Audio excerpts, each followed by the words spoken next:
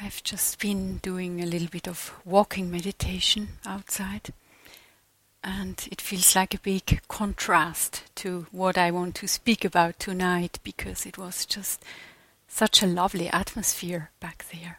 Yes, it's just such a lovely day today. You know, these small insects, the birds. And I would like to speak tonight about meeting the ecological challenges or the ecological crisis. So I think most people would agree that we live in a time of big challenges, of ecological crisis, of political tensions, and many of us feel how this impacts on us emotionally, how it can bring up feelings of helplessness, of fear, of loss of control.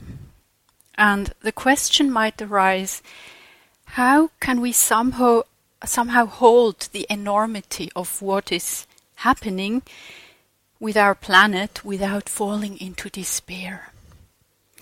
The words spoken by the nun Upachala at the times of the Buddha seem so descriptive of the state of today's world, actually.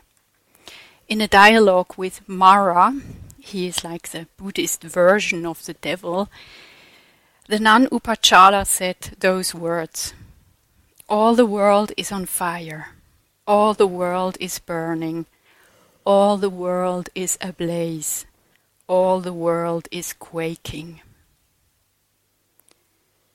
How does that land with us, and how do we respond to such a statement? And maybe we ask ourselves how and in what way our Dharma practice is relevant to such issues.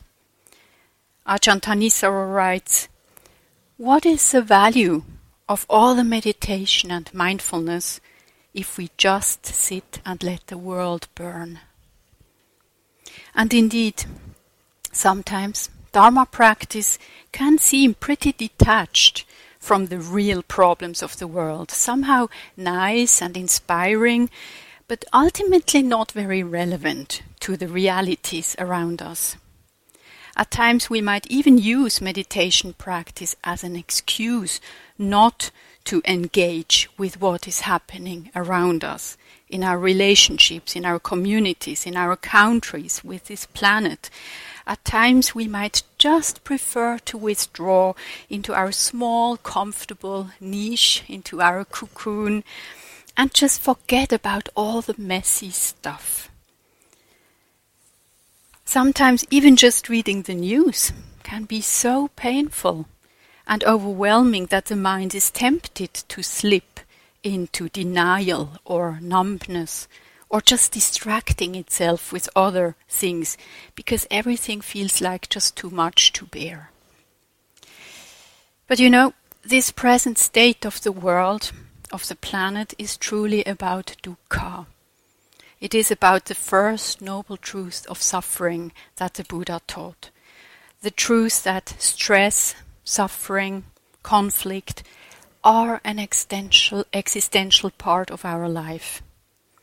And the first step towards liberating us, for freeing us from the suffering, is that we learn to acknowledge the dukkha, that we really see it not just in our personal life, but also on a big scale.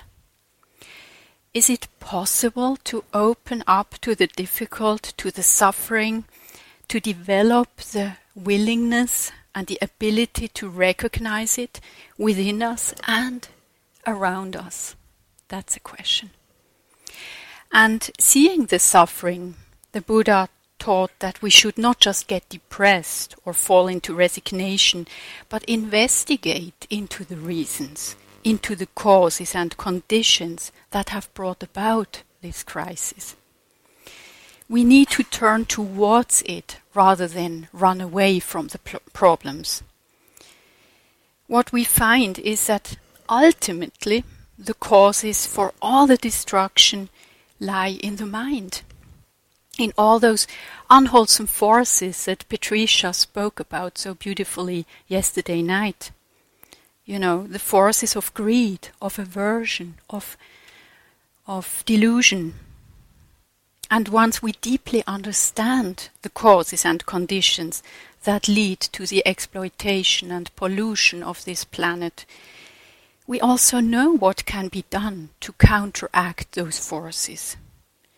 We can trust that things do not have to be this way. We trust that there is a possibility of ending this suffering, this huge amount of destruction. And this is the third noble truth. There is a possibility to end suffering. And when we end the causes and conditions that lead to suffering, this will lead to the end of suffering. This is really the hopeful message of the Dharma.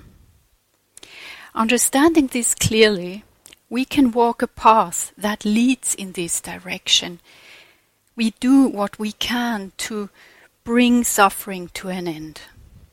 And this path is the fourth noble truth that the Buddha taught. So we can understand that Dharma practice is not about getting away from samsara, you know, from the whole mess, but it is about transforming those unwholesome tendencies that are at the root of both our individual and collective suffering. True spirituality is not a way to escape from life, from body, from relationships, from nature, from society, from politics, from the whole mess. But true spirituality is really the art of living in the midst of it. To learn to live in it, to participate in it, but in a skillful way. There is this beautiful image from the Zen tradition, you know, of a lotus flower growing up from the mud. And yes, there is a lot of mud, but still the lotus flower has the power to grow out of it and to flourish in the most beautiful way. It's a beautiful image, yes. So it's really about changing our relationship to the world, from a relationship that is very often based on wanting and not wanting, to a relationship that is based on love, on care, on compassion, on wisdom, on equanimity, and many other wholesome qualities. Seeking freedom or liberation by sealing us off from the world will simply not work. It will not function in the long run. It will only make us very unhappy. Rather, what we need most fundamentally is to learn a new relationship to everything, to our own experience and to the world around us. So tonight I would like to offer some reflections, aware that I cannot do justice to such a topic just in one Dharma talk. And I'm also not pretending that I'm offering a final answer, just a few thoughts. But it is really about this question, how can we find an appropriate response to what is happening? And I would like to begin just by reminding us of some issues which I'm sure are not new to you. Ecological crisis that we are facing. To have a clear understanding of where we are right now, to see the dukkha, is a precondition if we want to act in a skillful way.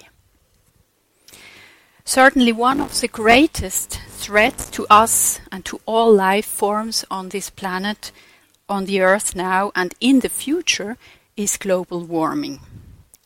Since pre-industrial times, the average global temperature has risen on average by 1 degree Celsius, which 99% of scientists see as a result of our human activities.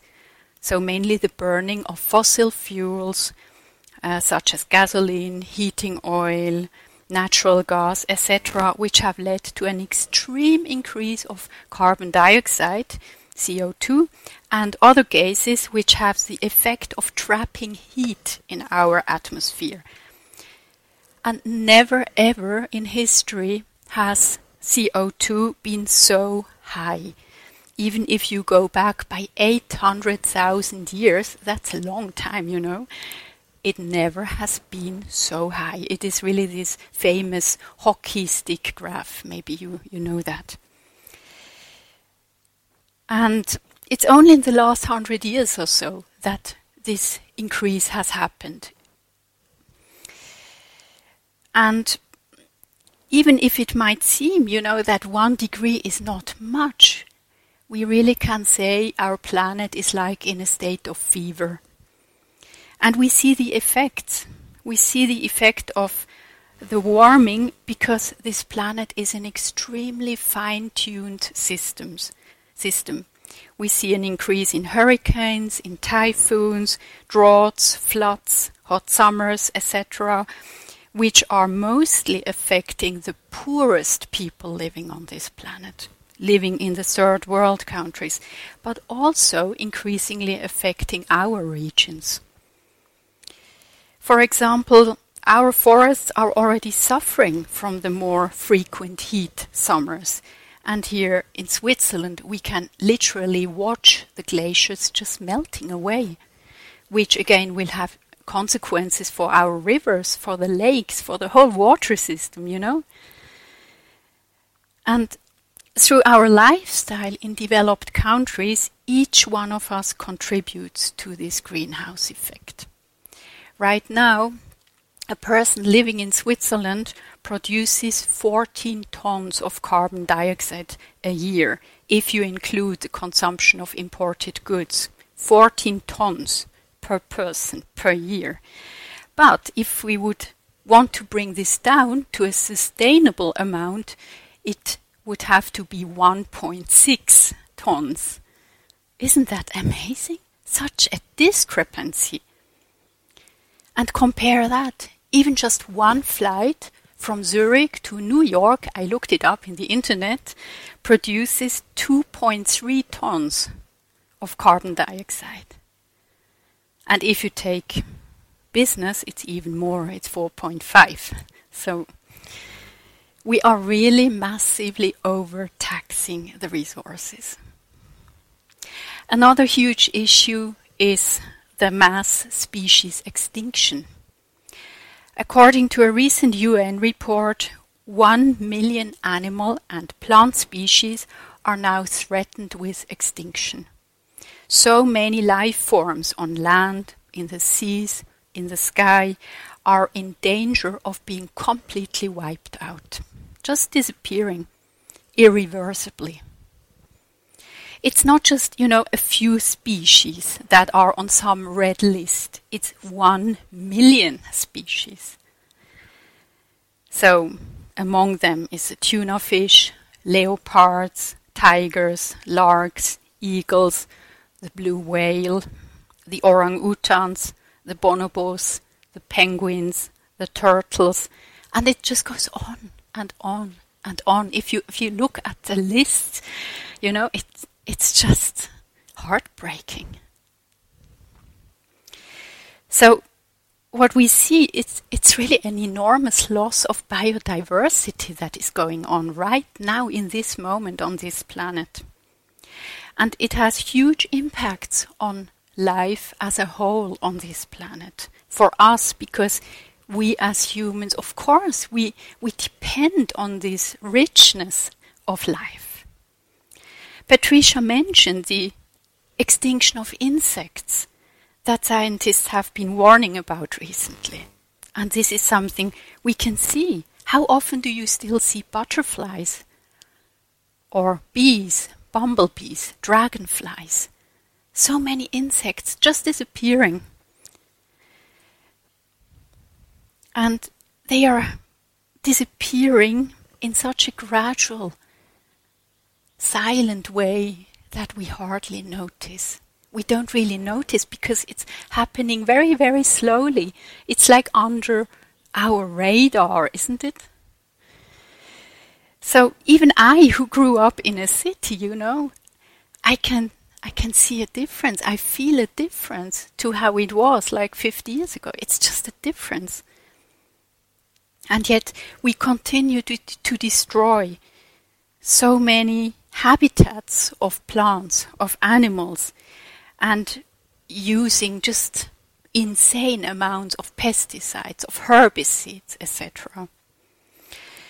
The almost insatiable appetite of us humans has led to the clearing of vast forests, especially tropical forests like the Amazon, for agriculture. It has led to the overfishing of the oceans, so to the pollution of land, of oceans. And there are so many other issues that I haven't even mentioned here. We are facing a depletion of our natural resources that threatens not only the survival of other species, but also the life of human beings. We are literally sawing off the branch that we are sitting on. And yet so many people are just not aware what's happening, and therefore they don't care. So the world is out of joint in many ways, and this can really trigger different reactions, feelings, thoughts in us. Perhaps there is a feeling of threat, of grief, of anger, or indifference, cynicism. Basically, we could group the reactions into the three reactivities that we heard about yesterday, because they are exactly the same mechanism that we see in our mind when we are confronted with our very personal suffering, the three root defilements. One reaction to the destruction is desire or craving. Because we cannot endure the painfulness of the situation, the mind likes to seek distraction in something that is more pleasant. And our consumerist culture is more than happy to cater to our cravings, with all the possibilities of shopping, entertainment, food, internet, etc. Just so much material stuff that helps us to forget all the pain and overwhelm. How often do we seek refuge in some pleasant experience, in shopping, for instance, instead of reading the latest news about what is going on? The other reaction is aversion. This reaction towards the suffering with anger or hatred about what is going on, maybe being really angry about those whom we feel are responsible, justified or not. Or among aversion is also the reaction of fear, of pessimism, of helplessness. We become depressed maybe, or we sink into resignation. And the third reaction is the delusion type, the ignorance kind of reaction. It means that we may just become blunt. We just, space out, we shut down, we deny the seriousness of the situation, we repress it, maybe we numb ourselves with the help of medication or alcohol or something. And all this will really be at the expense of our sensitivity. So we often react with those three root defilements, and it is important to be aware of this happening without judging us for this. Just to recognize, yes, this is the reaction of an untrained mind that is simply not able to hold the magnitude of the pain. It is a reaction of such a mind that is in a way reacting in an unguided, clumsy way and not knowing a better way of how to deal with this situation. And yet there is an alternative. And I trust that we all, you all, have had moments in your lives where we were able to meet big challenges in a different way, in a more skillful ways. All of us have gone through difficult times and may have experienced times where we were able to embrace the difficult with more wisdom, with more, strength, with more compassion. Because I find that when I'm faced with really big challenges, maybe in my very personal life, somehow there is a realization that there is a deeper dimension being touched in this moment. When we really allow ourselves to feel the fear, the pain, the uncertainty, the helplessness, then all the trivialities simply fall away and we experience an immediacy and nakedness. And in this radical, honest opening to the truth of the moment, sometimes we can discover an inner strength that we weren't aware of before. Something is being unveiled in those moments, an inner resource of courage and clarity. Have you had such moments? In such moments of truth, we feel that we can no longer pretend that everything is just okay. Maybe there is even a sense of an inner duty, to somehow rise to the situation and meet it fully, wholeheartedly, courageously, and a deep knowing of what really matters, what is of value, and what not. Actually, as practitioners, we find ourselves in a privileged situation. We have understood how suffering is created by the mind. We know that there are ways of ending suffering. We are learning how to create a space in our heart. This is what we are practicing. This is what we have been doing all these days. To acknowledge the suffering when it is there and to stop creating new suffering. And we are so incredibly lucky, having found such teachings that can help us to heal those inner and outer conflicts and to create more harmony, both within our own hearts and minds, but also with other beings, with nature, with the animals, with the plants. And from this knowing, from having learned this, there comes a responsibility. We may realize that it's time to bring the light of wisdom, of compassion to the world around us. That what we practice in the intimacy of our heart-mind needs also to be shared and manifested.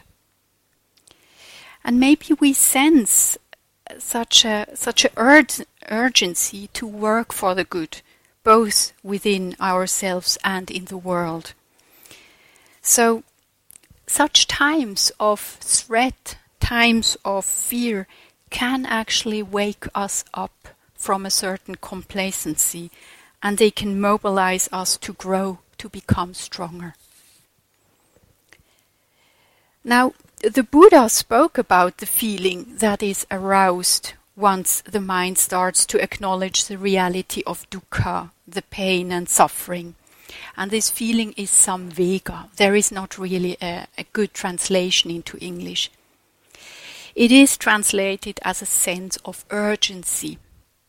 Samvega is the feeling that the Prince Siddhartha, the later Buddha, experienced upon meeting the 4 divine messengers. Venturing out of his luxurious palace, as a young man, he came across a person who was very old. Then he saw someone who was very sick. And then he saw a corpse being cremated. And finally, this young future Buddha met an ascetic, and he understood that there was a spiritual path that could overcome the suffering that he was witnessing. So Siddhartha experienced both a very disturbing reality shock. Wow, there is old age, there is sickness, there is death. But at the same time, he also realized that there was a possibility of addressing the suffering. So, this is samvega, this wholesome reaction of a mind that has been stirred out of complacency. This sense that something ought to happen, something ought to be done, a sense of urgency and agitation. Samvega is very different from depression or resignation or anger, and it shouldn't be confused with those feelings. Rather, it is the inner urge to do something, to get going. Samvega does not collapse in the face of difficulties. It doesn't give up, but it compels us to rise and to seek a way of addressing the problem. This is from Bhikkhu Bodhi.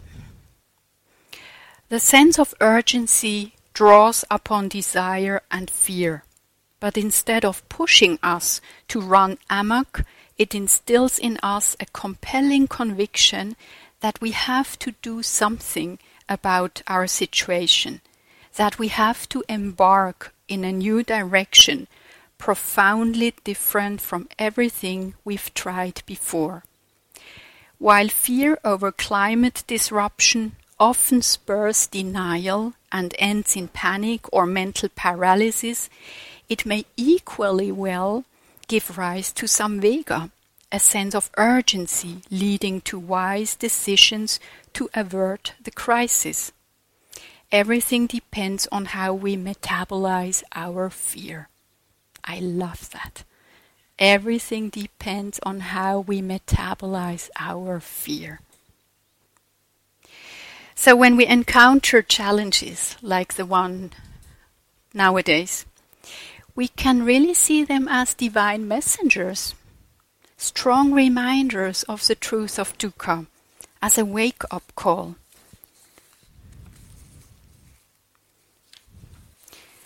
Becoming aware of suffering and this threat, we are called to reflect on our priorities in life and, if necessary, make changes, rather than letting our life be consumed by trivial concerns about the newest iPhone or some fashion trend. We care for that which really matters. So we can choose to act in spite of our fears, in spite of our sense of overwhelm, because we care. It's okay and totally understandable to feel fearful, to feel helpless, and yet samvega, this sense of urgency, is rooted in a deep trust that there is a possibility that things could be different than they are. And it's also rooted in a deep love. Whereas a cynical response to our crisis would just be to say, oh well, human beings are idiots anyway, this has always been like that, so I will not do anything. Samvega says, even with all my fear, with all my insecurity, I will do what I can, because this is important to me, because I care. Like Luther, who is said to have said, actually it might just be legendary, even if I knew that tomorrow the world would go to pieces, I would still plant my apple tree. We do what we can, not because we know for sure that we will succeed, because we don't, but because we know it is the right thing to do. Because we care. It is really the love for beings that helps us to come out of this state of paralysis. Joanna Macy, she is a very famous Buddhist scholar and activist, wrote, "If the world is to be healed through human efforts, I am convinced it will be the ordinary people, people whose love for this life is even greater than their fear. So the question is whether we are willing to live and act from a commitment to our deepest values, a commitment to love, to wisdom.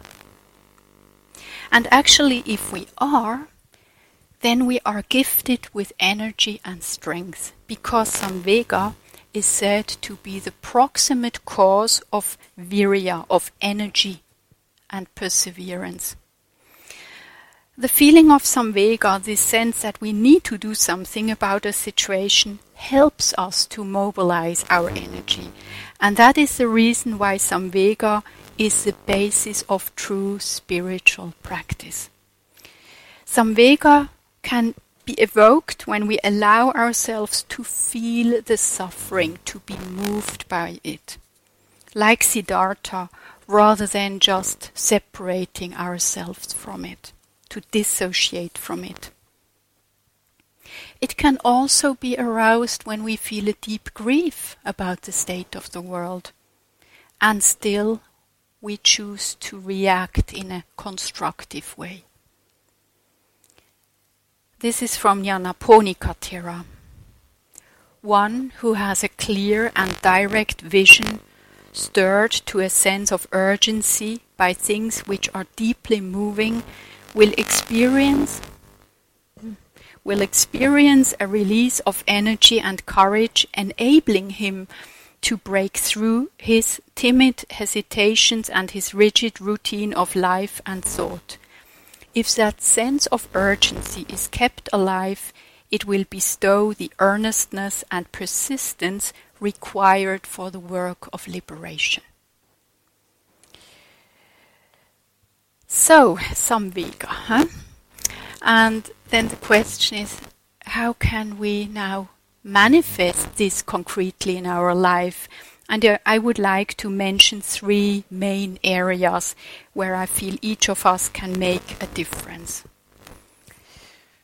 I'm sorry, there is some issue with the sound. So the first one is our own practice. The second area are actions that we can engage in, our concrete way of living in this world. And the third area is the aspect of connecting with other people, sangha. So developing wisdom and skills. Really the very first step is that we need to develop our own mind. We need to develop wisdom, compassion, all those wholesome qualities. We need to develop skills if we want to be able to act in a skillful way. Unless we have cultivated some inner foundation, some resources, we will simply not be in a position to help, really, to meet the difficult. And this is what we are doing here on retreat and in our practice at home. We cultivate our resources, our abilities, our ability to look deeper, to understand more deeply. We cultivate our compassion, our love. We learn how to keep our hearts more open to the world, even in the face of the suffering. As it says in a discourse, if one is not tamed oneself and wishes to tame someone else who is untamed, that is impossible. If one is drowning herself and wishes to rescue someone else who is drowning, that is impossible. Very simple. If we wish to help other beings, if we want to contribute to this world, we first need to be able to help ourselves to a certain degree. I'm not saying that we need to become a fully enlightened being, a Buddha, before we can do anything. Our own practice, that would take some time. Huh? But our own practice can go along with an active engagement in the world. But our own practice is crucial, really, really crucial. How often do people neglect their own practice due to a sense of obligation to other beings, and they end up frustrated and burnt out because they acted immaturely, lacking the inner stability that would have been needed. But to the degree that we have developed an inner strength and steadfastness, a clear understanding, wisdom, and a wide, loving heart, we can offer those qualities to the world in whatever circumstances we find ourselves. We develop our abilities, and then we see where life asks us to bring those qualities forward, to make use of them. We don't know ahead. It could be in unexpected times and circumstances that suddenly we know, oh yes, that's what I have been practicing for. Thich Nhat Hanh once said about the time of the Vietnam War, when the crowded refugee boats met with storms or pirates, if everyone panicked, all would be lost. But if even one person stayed calm, it was enough. It showed the way for everyone to survive. Just one person can make a huge difference by manifesting and embodying wholesome qualities, like being calm and composed in the midst of confusion and fear. And we can become these people who embody those qualities. If this is our vision, if we want to contribute to the world in good ways, this vision can give us a lot of energy and determination to do our practice, to cultivate the heart qualities of love and compassion, to learn the ability of stilling and calming the mind, to deepen our wisdom that we need to guide us in all our actions. Actually, this aspiration to practice for the welfare of all beings is really what bodhicitta is all about. The mind of awakening, an idea that is mostly emphasized in later traditions of Mahayana and Vajrayana. Bodhi meaning awakening and citta meaning mind or heart. So awakening mind. And bodhicitta means we commit to walk this path of practice in order so that we become able to help other beings also find the end of suffering. It means we commit to cultivating and transforming our own heart-mind in order to grow more capable of helping other beings. And it starts even with small things. Even just creating a small space of a bit more peace in our own mind already contributes to this world. Don't underestimate that. Yeah. So the second aspect is about acting, living with care. We have seen that the foundation has to be in our own practice. But then we also need to manifest what we have practiced in our actions, in the way we live and make choices. As our wisdom grows, we become more and more aware of how totally interdependent we are with the whole cosmos, how illusory this sense of a separate self is, the sense of being an isolated being that is somehow detached from the rest of the whole universe. We become aware of how we constantly interact with and shape the world through our thoughts, our speech, and our actions. How we create happiness and suffering through all our intentional actions. We see how everything we do, everything we intend has karmic consequences, and how crucial it is that we are more and more mindful of what we think, what we say, what we do.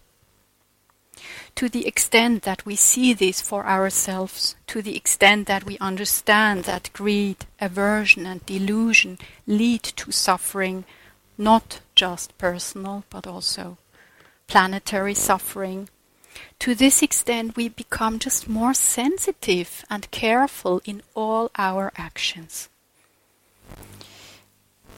How we communicate, what we consume, how we spend our time. Because we see that it matters. It matters. I matter, not in the sense of a grandiose self, but I matter in the sense that the choices that I make have implications. Some implications that I might not even be aware of. Sometimes we don't have the full information of what is right or wrong, especially in this extremely complex modern world, but we can always try to act from a good intention. This is the key, to always act from a good intention. Tanisa Raj, she's an English teacher, writes in her book, Time to Stand Up, an insight into the living reality of interconnectedness as insight into the living reality of interconnectedness unfolds, our practice shifts from a personal goal of transcendence that seeks to leave the world to a fuller transmission that embraces the world from a place of compassion. Actually, the Buddha was a beautiful model of someone who lived with a lot of sensitivity and care for the natural world. Recently I was very inspired to read Ajahn Sucitto's description of how the Buddha and the monastics, the monks and the nuns, lived their life in old India. The Buddha and his community spent most of their life as mendicants living outdoors, often in forests and groves, and so they were very close to nature, to the animals, to the plants. Like so many contemplative and spiritual masters, the Buddha preferred the remoteness of nature to the hustle and bustle of villages and cities.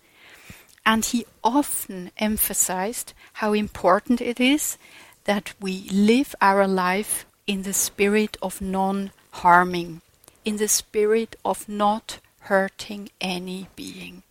Ahimsa. For instance, he said, by being harmless to all living beings is one called a noble one. Because by living in a way that does no harm to other beings, we cultivate not only our own inner peace, but we also allow other beings to feel safe in our presence. We allow them to relax and to feel at ease. And this alone is a huge gift that each of us can give to other beings. By non-harming, we stop creating suffering. So throughout his life, the Buddha embodied this quality of non-harming. From the discourses, we get a sense of how the Buddha appreciated and cared for the trees, for tree spirits even, for the animals, for plants. Just to give you some examples, I want to read to you an excerpt from Ajahn Sucitto's upcoming book, Buddha Nature, Human Nature. His concern wasn't just reserved for those he could instruct. The Buddha's empathy extended to all creatures. At one time, he and some of the bhikkhus were invited to spend the rains at Veranja. Having accepted, they were bound to stay there for 3 months. Even when, as it turned out, there was a famine in the town. The Sangha had to resort to eating such horse bran as the local traders could spare. One disciple suggested turning the earth over in order to extract a rich humus, but the Buddha forbade that on the grounds that the small creatures of the earth would be disturbed.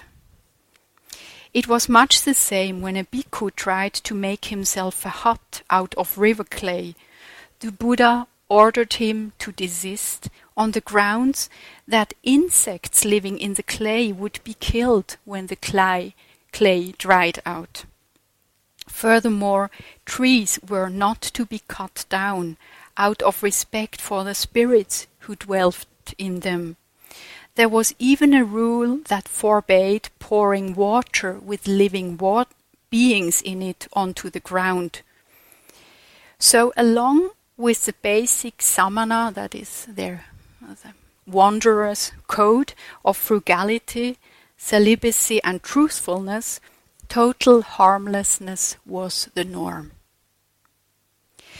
Maybe you get a sense of how careful the Buddha was in his actions to avoid hurting or harming other beings, really considering the impact of his actions on other beings. So, of course, if we now come back to our time here and ask the question of what we can do in our lives, it probably wouldn't be such a feasible idea to just go and live under a tree. Rather, we have to find out what we can do in our circumstances. We need to stay grounded and focus on what is in the range of our possibilities. So one big area where we can practice non-harming is the whole issue of consumption, to reduce our consumption and to live a more simple life. What kind of food do we eat? Which means of transport do we use? How much water and energy do we use, etc. To reduce animal produce, eating less meat, eggs, milk products, is one of the most significant contributions that we can make individually. One reason for this is simply to avoid the killing of animals. Right now, globally, we kill approximately 60 billion animals every year. Chicken, cattle, pigs, etc. So that we can eat hamburgers, steaks, etc. We treat those sentient beings as a commodity almost, just like objects, not like creatures that too want to be happy, that want to feel safe, like us. Another reason for reducing animal produce is that the production of meat, of eggs, of milk products is responsible for a big proportion of greenhouse gases like methane, and that it uses far too much land and water. So we cut down large areas of tropical forests like the Amazon. We cut thousands and 10,000s of huge old trees that took centuries to grow just to satisfy our greed for some piece of meat, for instance. This is truly a manifestation of delusion, of greed on a collective level. With regard to fossil fuels such as petroleum, gasoline, etc., it is crucial that we reduce the use of cars, of airplanes whenever possible, and use bicycles and public transportation instead. A big inspiration for me are teachers like Robbe Bea or Kirsten Kratz, two Dharma teachers from Gaia House, who took a vow quite a few years ago already, probably around 2006, not to fly anymore. And they are still sticking to it. They just have renounced flying. I have to say I am not there yet, personally, but I do try to avoid flying as much as possible and have decided not to fly just for personal reasons. So we can go on holiday by train, by bike, by walking even. And in our personal life there are still other ways of protecting nature. What about the clothes we wear? How many clothes do we actually need, and where do we buy them? In this age of fast fashion, where many people, it seems, buy and throw away clothes as if they were disposables, do we care about the people, often even children, in places like Bangladesh, who have to produce these clothes under inhumane conditions? Do we care about the pesticides and the toxic dyes that are being used, polluting the rivers down there, killing the fishes, killing the dolphins? Maybe another possibility, we have an opportunity in our garden to plant insect-friendly trees and flowers. Or we can reduce the consumption of plastic. We can use a reusable drinking bottle.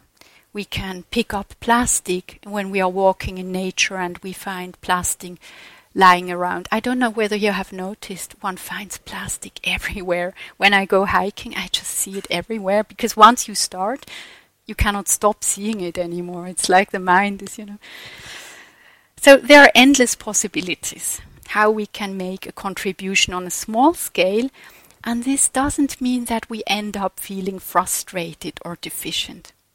On the contrary, we might find that to renounce certain superficial pleasures for the sake of something that is more meaningful to us and valuable actually is a source of lot of joy and contentment.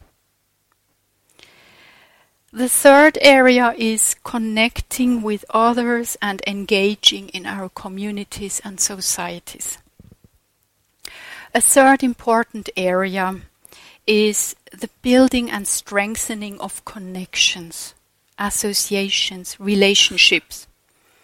There are so many problems that we simply cannot address as individuals, but that can be addressed through national and international organizations, through political action.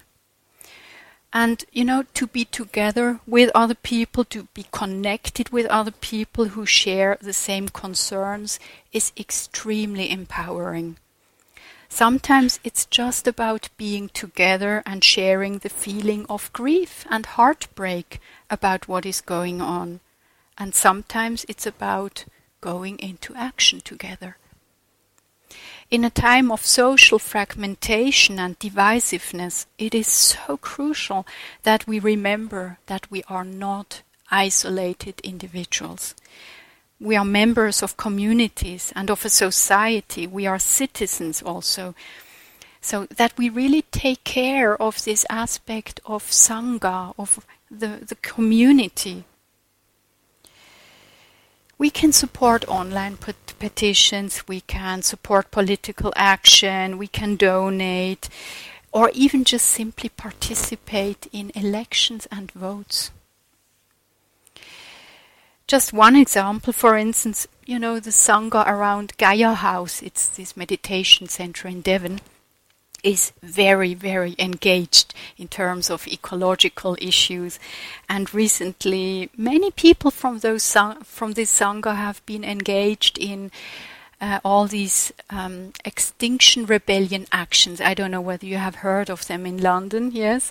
So in November and in April, they conducted huge political actions of civil disobedience, and some of the Sangha members were even arrested because they were doing all kinds of things to really bring awareness to the fact of species extinction. And this is just wonderful. They were also meditating in the streets of London, holding up the signs. It's powerful to bring the Dharma to the streets in this way.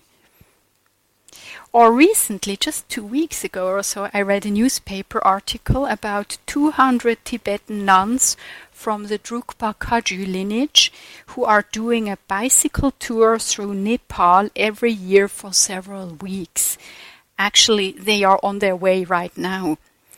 And the purpose of their bicycle tour is to fight both for women's rights and for the protection of the environment. So they cycle up and down the mountains of Nepal, enduring much hardship. It's quite tough, because they never know where they will sleep the next night.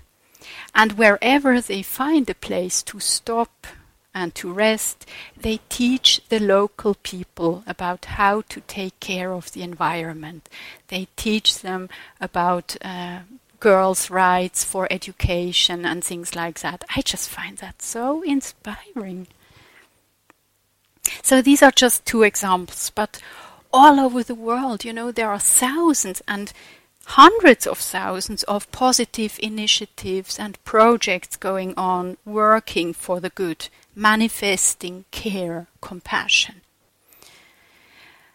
And who knows, perhaps a common concern for our planet and the life on this planet will be something that can bring us together as humanity. That we realize that we all share the same concern to be able to live and to flourish on this planet, no matter what political opinion we have or in which country we live. And actually recently I feel like there are positive signs of a shift that seems to be happening.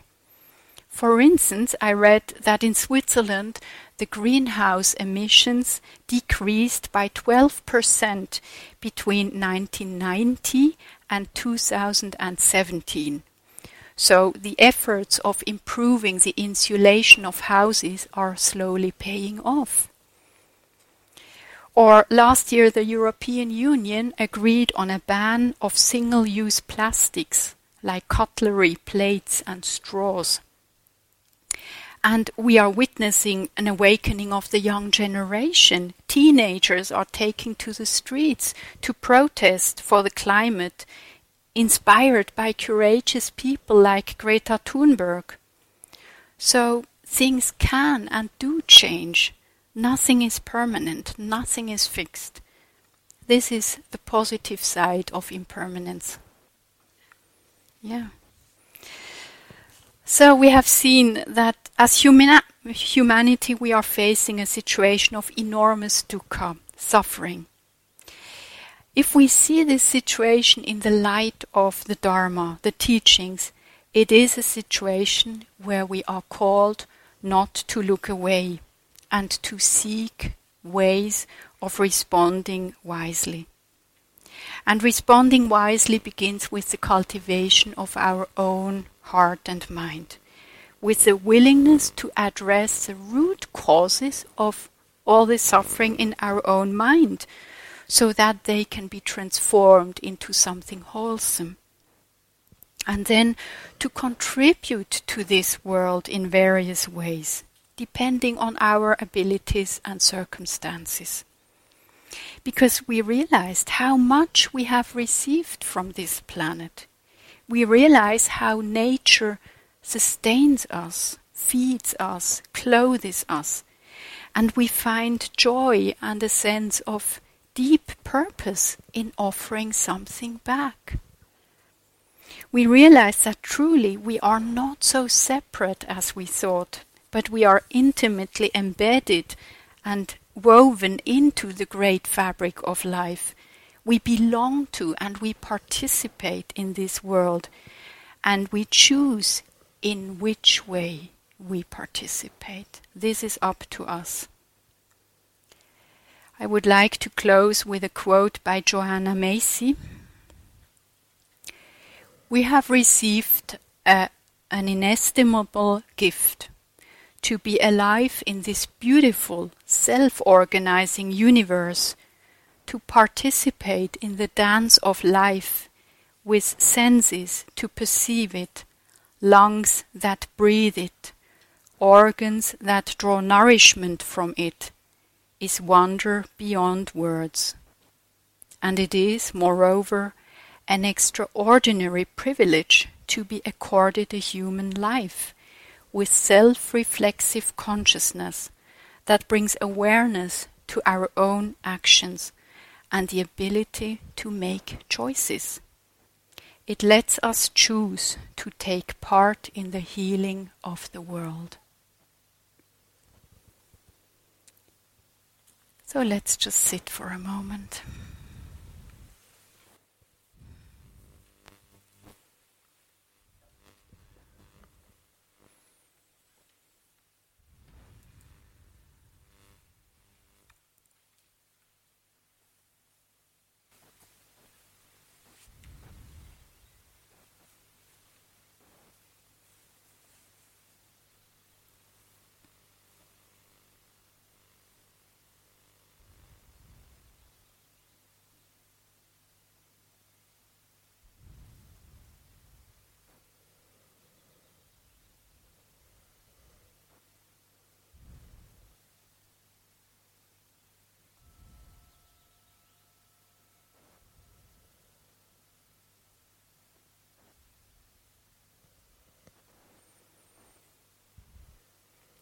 Thank you for your attention.